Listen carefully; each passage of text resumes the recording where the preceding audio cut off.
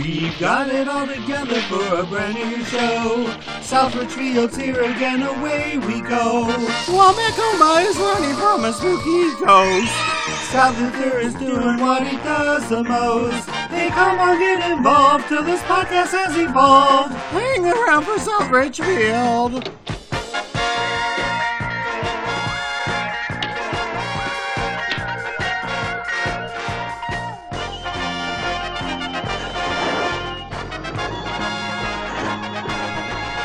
Hey, come on, get involved till this podcast has evolved. Hang around for South Richfield. That's my town.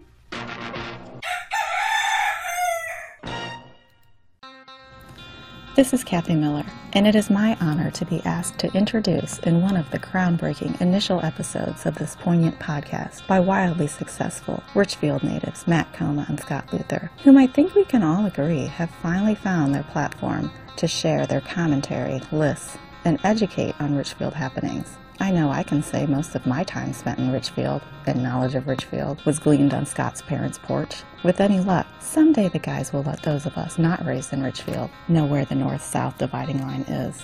And maybe they will divulge what really led to the reduction in the number of days Richfield will be celebrated this summer. Guys, is the Friday parade being cut? It's the only place I know where if you work it right, you can go home with enough corn on the cob to feed your entire family. So without further anticipation, let's hear what the guys have to say. Scott? Matt?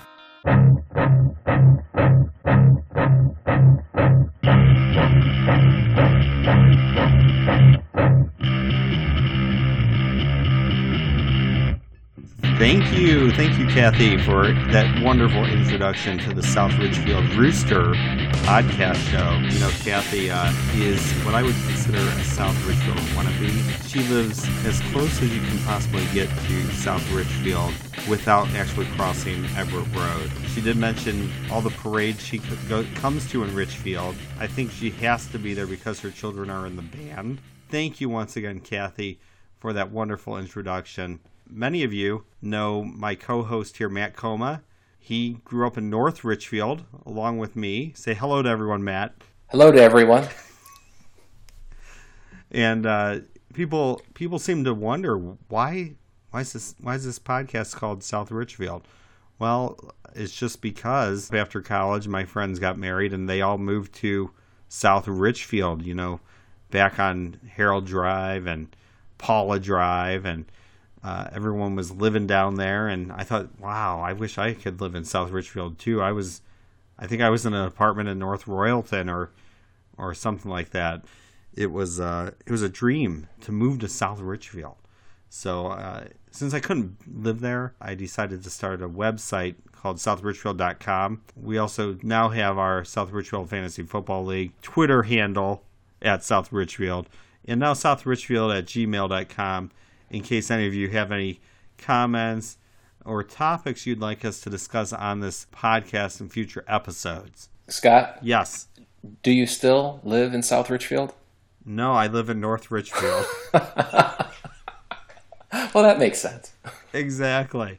But I am not going to give up this domain name and change everything. My business cards, my vanity plate, my bumper stickers. I mean, I think I had my mom monogram my underwear with the SR of South Richfield. And I lost my seam ripper, so I can't take those stitches out that easily. Well, you're just going to have to make do with SR. Exactly. I'm not giving up this South Richfield that easily, Matt.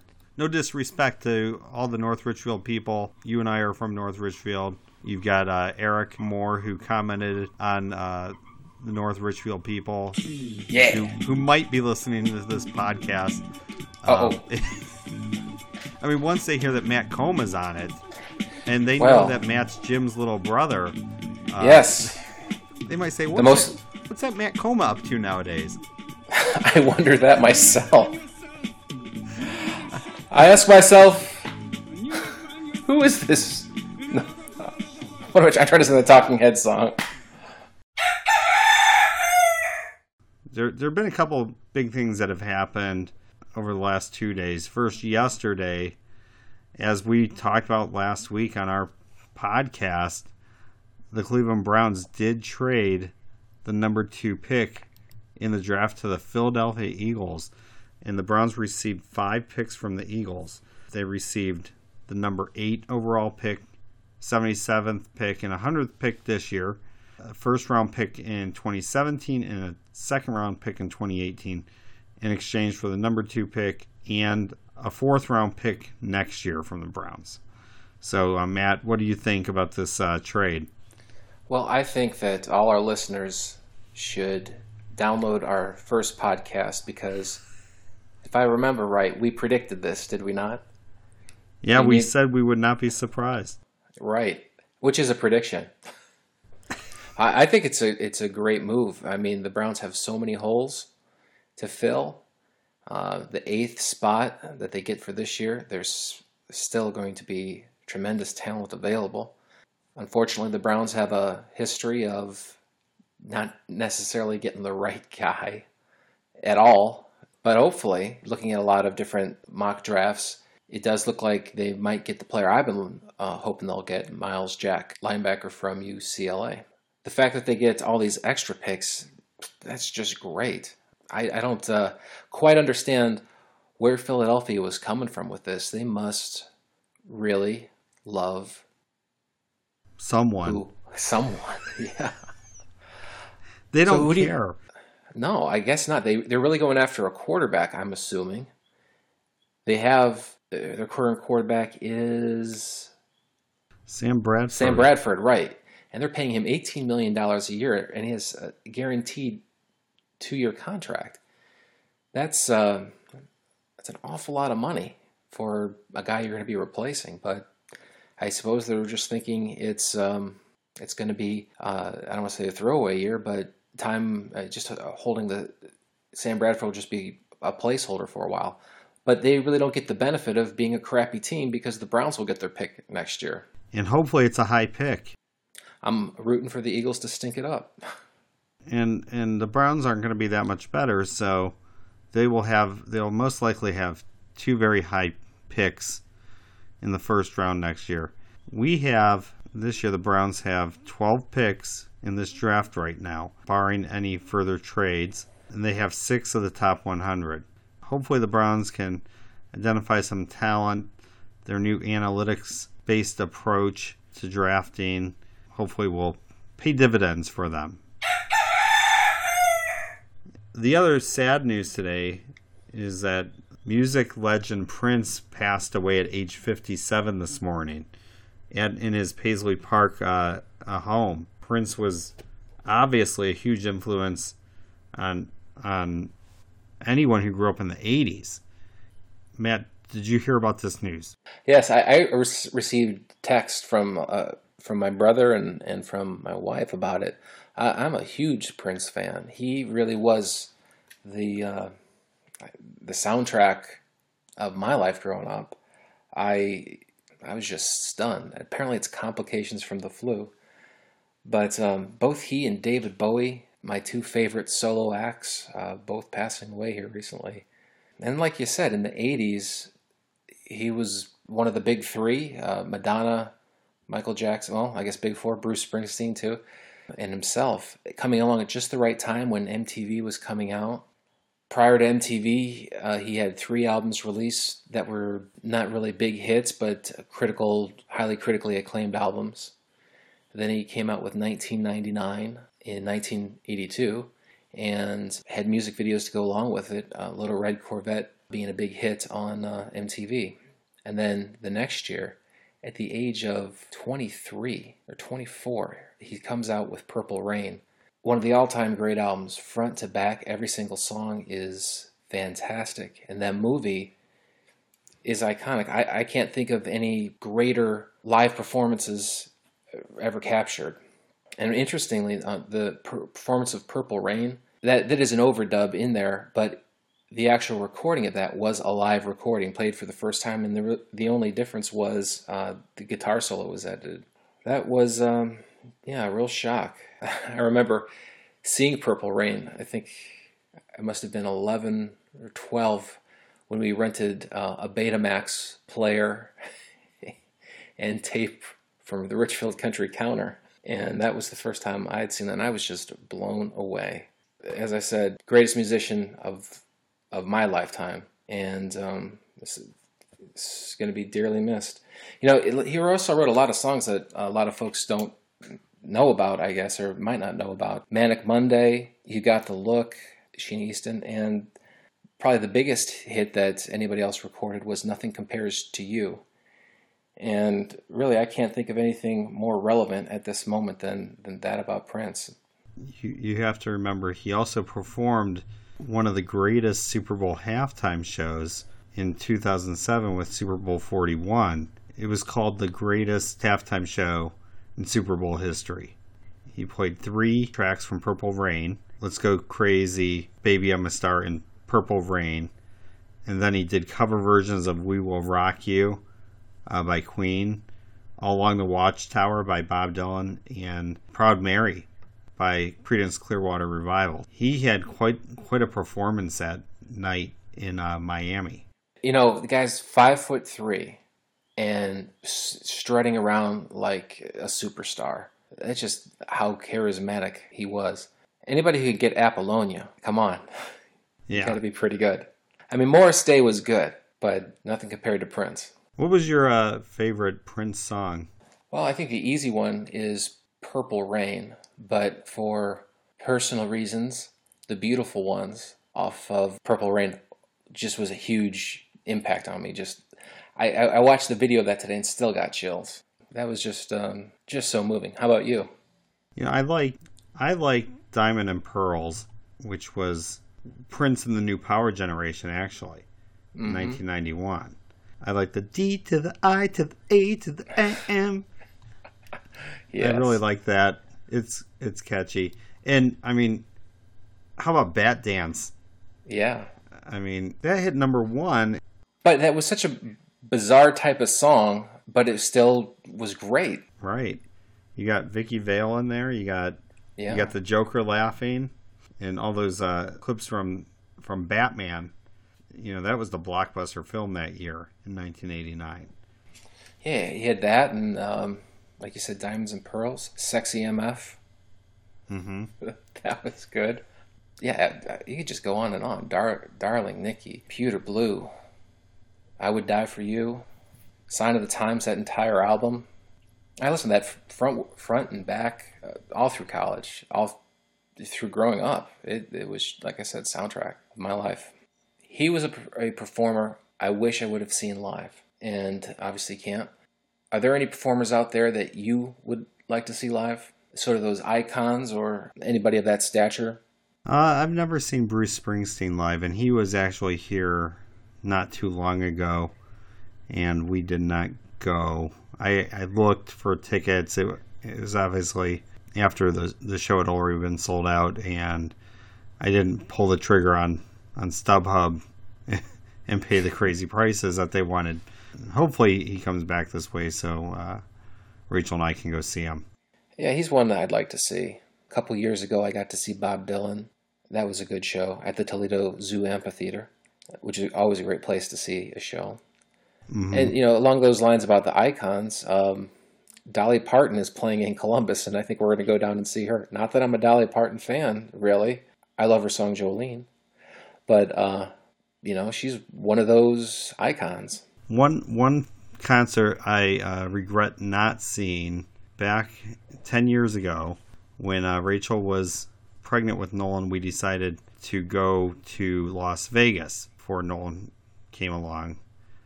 So we went to Las Vegas. It was our first time there, and we said, let's go do some touristy stuff.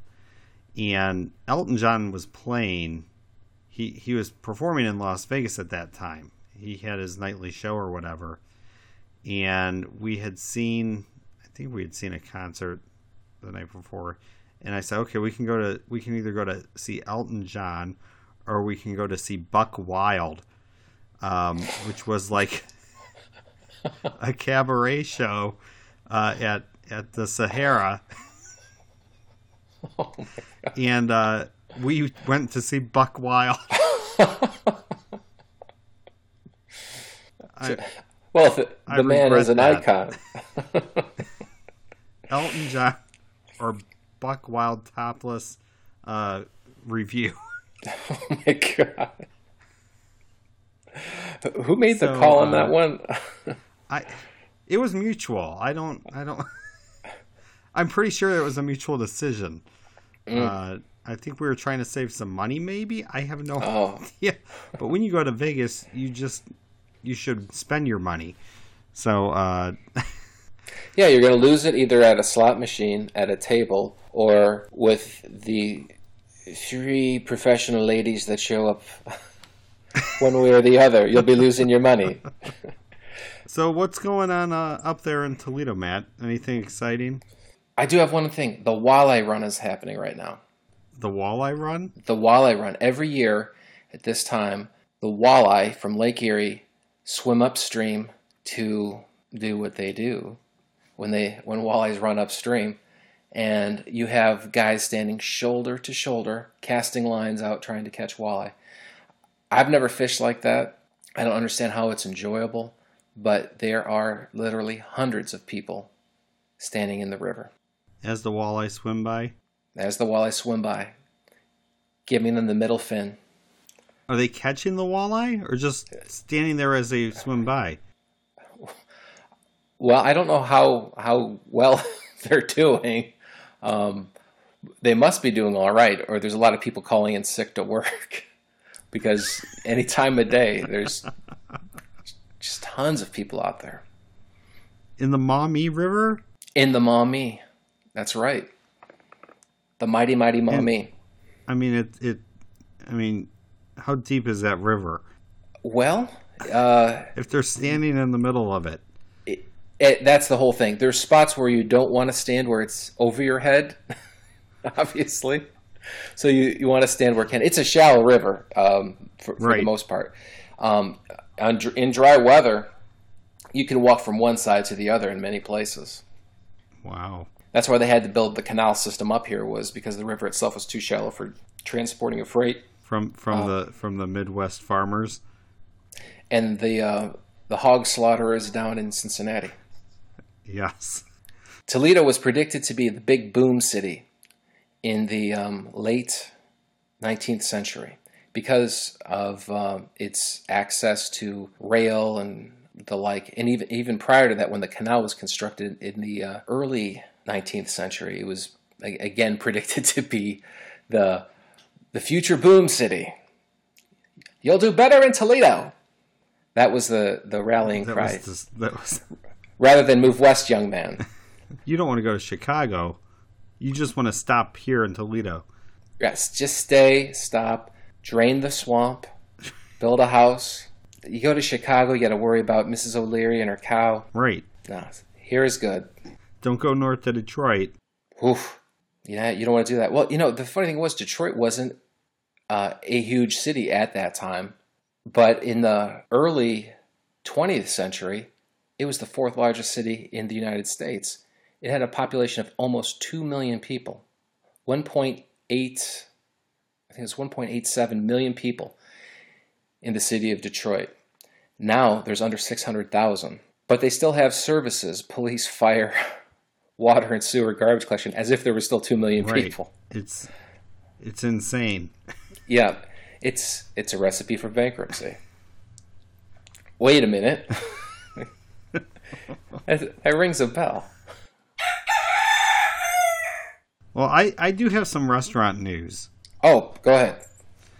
If you don't mind, this is news from London, England. The creators of a planned pop-up restaurant in London where diners will be encouraged to eat in the nude conceded that it might not be a first date venue.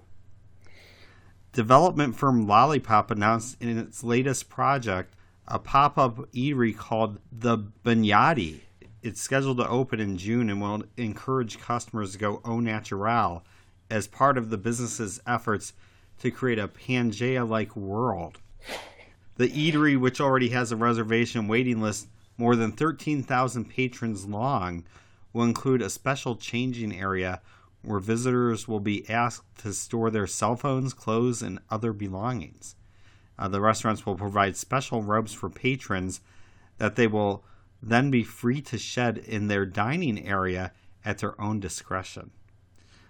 We believe people should get the chance to enjoy and experience a night out without any impurities, no chemicals, no artificial colors, no electricity, no gas, no phone, and even no clothes if they wish to.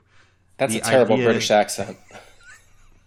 No, this guy's he's not English. I don't think. Well, that definitely wasn't English. You're right. I'm sorry. The idea is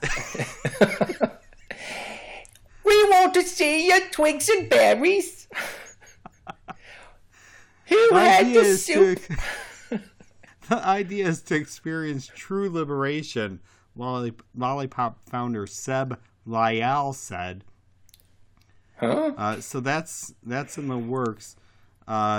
It's it's a pop-up restaurant. So those temporary. Good choice of words.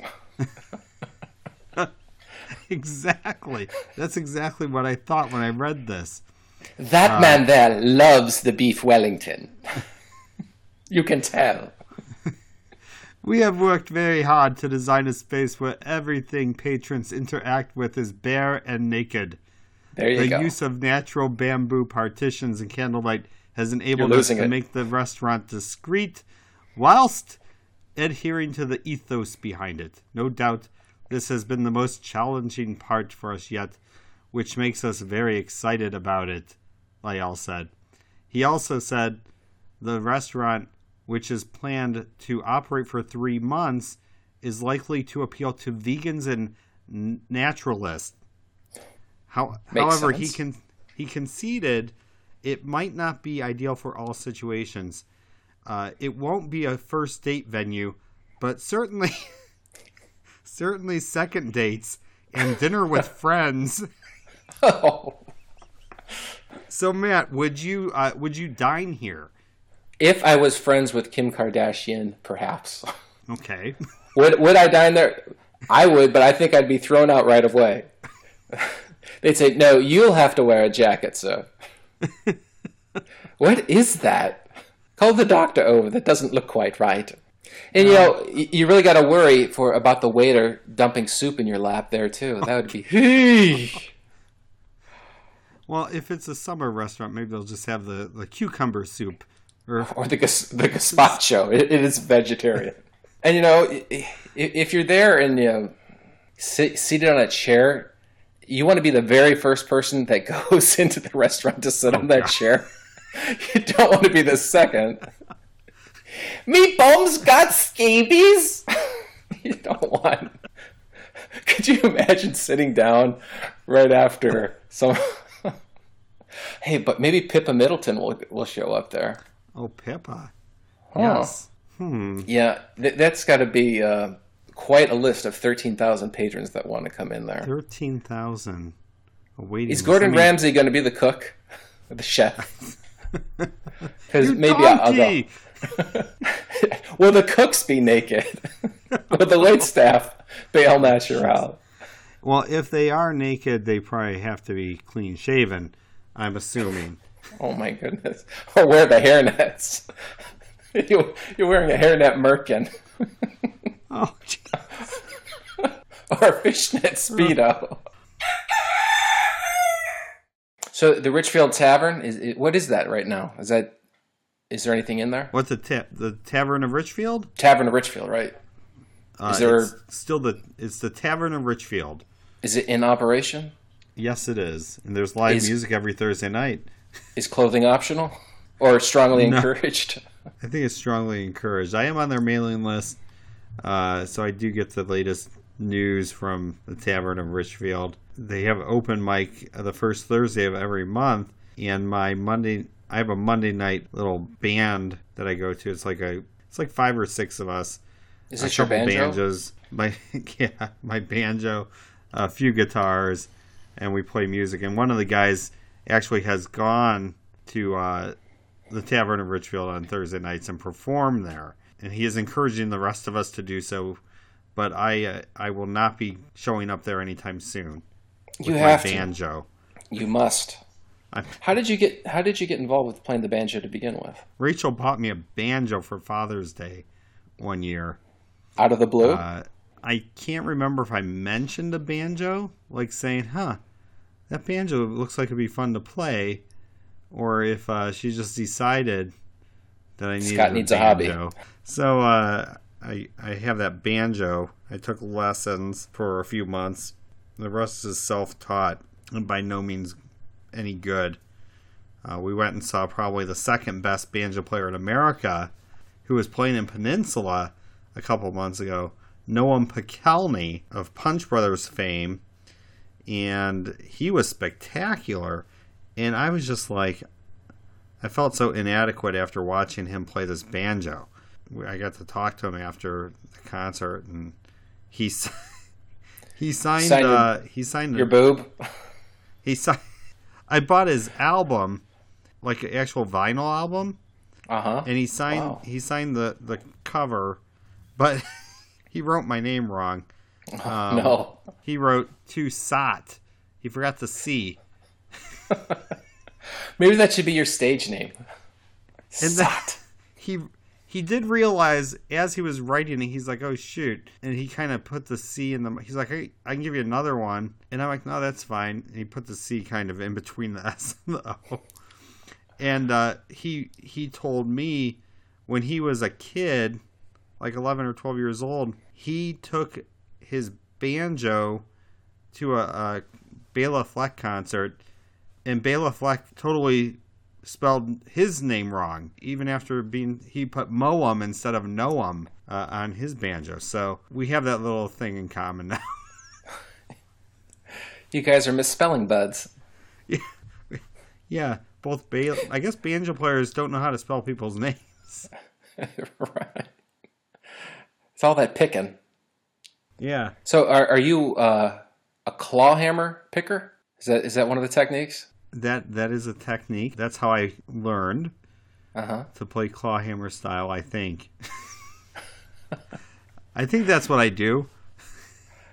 But right now I'm playing I'm just playing chords mostly. And different, changed up my rolling patterns and stuff, and playing things like we play a lot of Green Day actually on the banjo.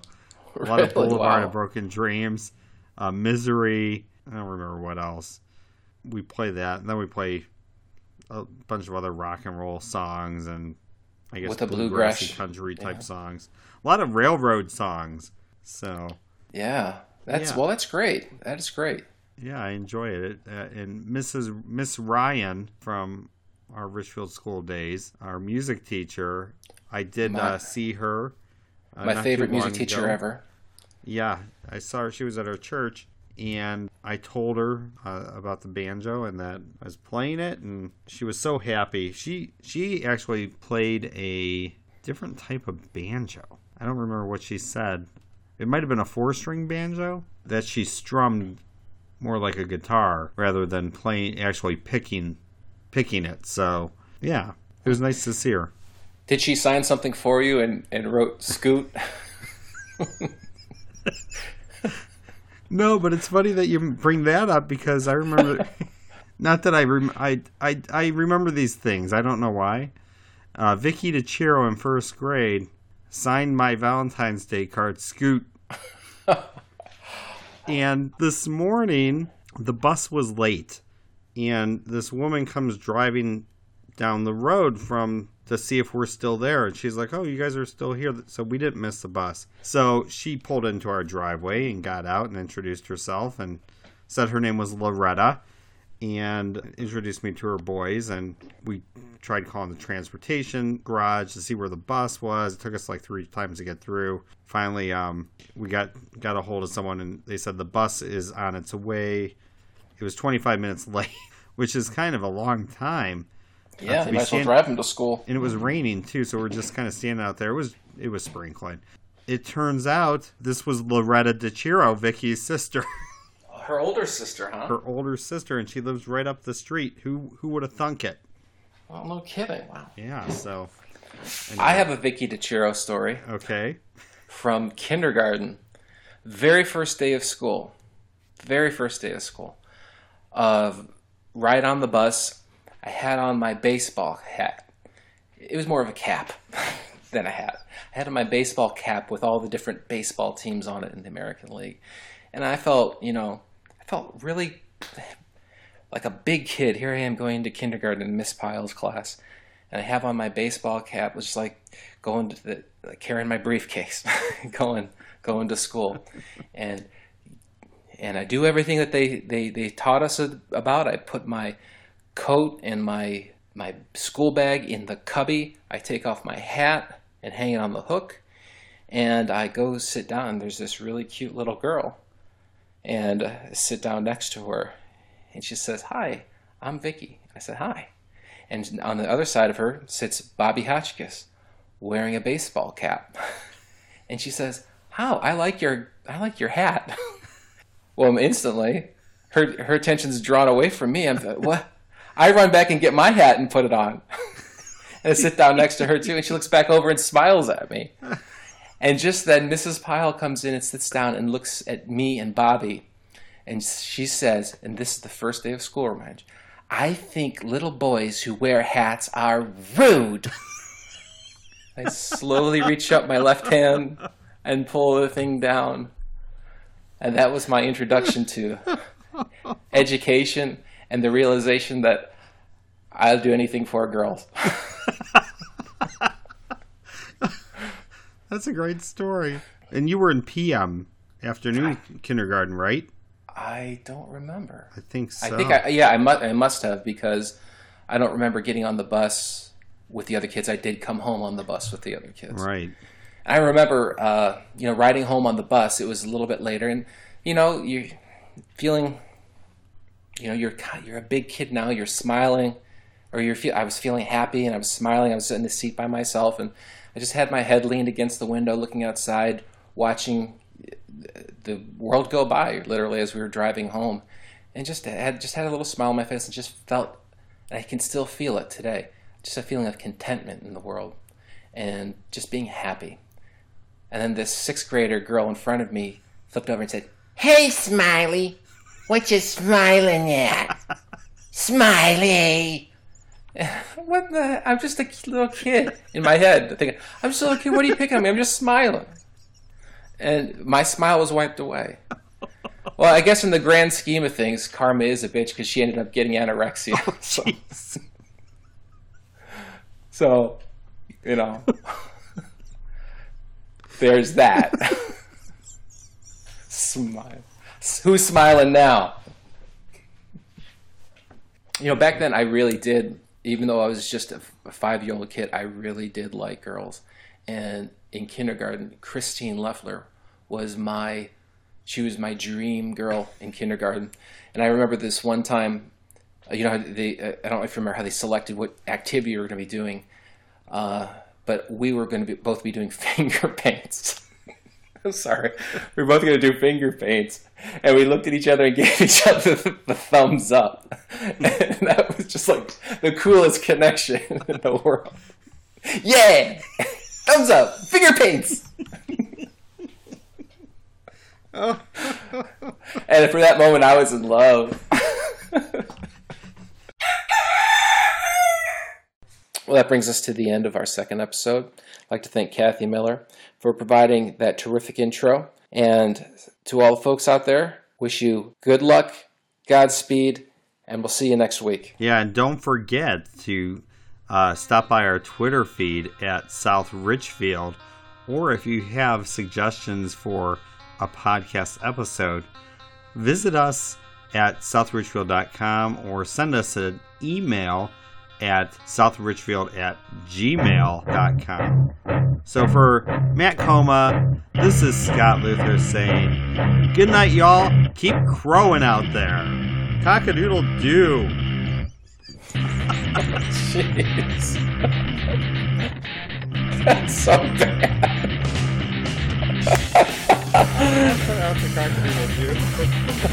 No. That's the best part.